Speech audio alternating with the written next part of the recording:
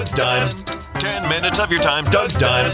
A real podcast find. Just a couple nickels even. If you're in a pickle, Doug Lear is really swell and he'll let you ring the bell. How often do you look at your phone? A friend of mine, same age, dads are about the same age. We often joke. My dad's name is Larry. How many passwords does Larry have? My dad doesn't have a smartphone. How many times has Larry been locked out of his phone? What's the password to Larry's Facebook and Instagram and Snap? And social media is nuts. It's absolutely insane. Dan Cash, our general manager at KFGO, had a TikTok slideshow and basically just showing that the world is the Audubon of information, and you try to gravitate towards information that is clear and concise and factual and confident. But how do you do that? Because actually what you want is to hear what you want to hear. You want to hear things that line up with your thoughts, beliefs, politics. I'm going to do it. I think. Doesn't that sound confident? I'm going to do it. I think.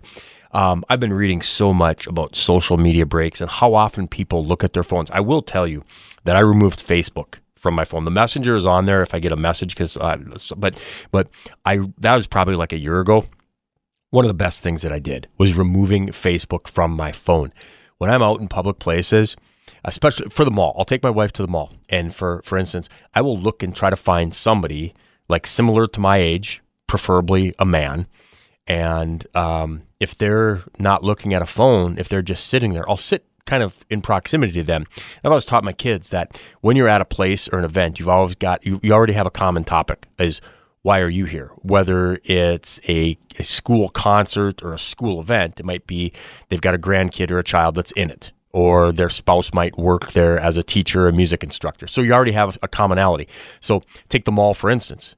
I'll see somebody like my age, an older man, sitting alone, not looking at a phone, and I'll sit adjacent to them and say, well, nice day to sit here. And that opens up the conversation, and you find out where they're from, why they're here. And I've met some just fantastically interesting people. I met a former law enforcement officer from Thief River Falls.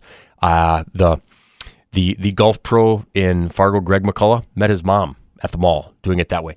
I met a wonderful Vietnam veteran in that capacity. So how often do you look at your phone?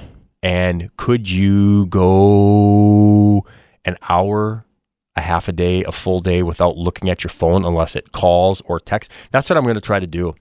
Emails are great, but they're made to be looked at a computer and not at your phone. If somebody wants me immediately, I think first they're going to do is they're going to call on the phone. The next level of priority is they're going to send a text message, and lower than that, they're going to send an email. So you don't need to look at your emails on your phone. You set your text and your phone so that you can hear them. And how long can you go without looking at your phone? How many times do you look at your phone in 15 minutes? I would say I'm probably guilty of looking at my phone at least every 15 minutes and probably 3 times every 15 minutes.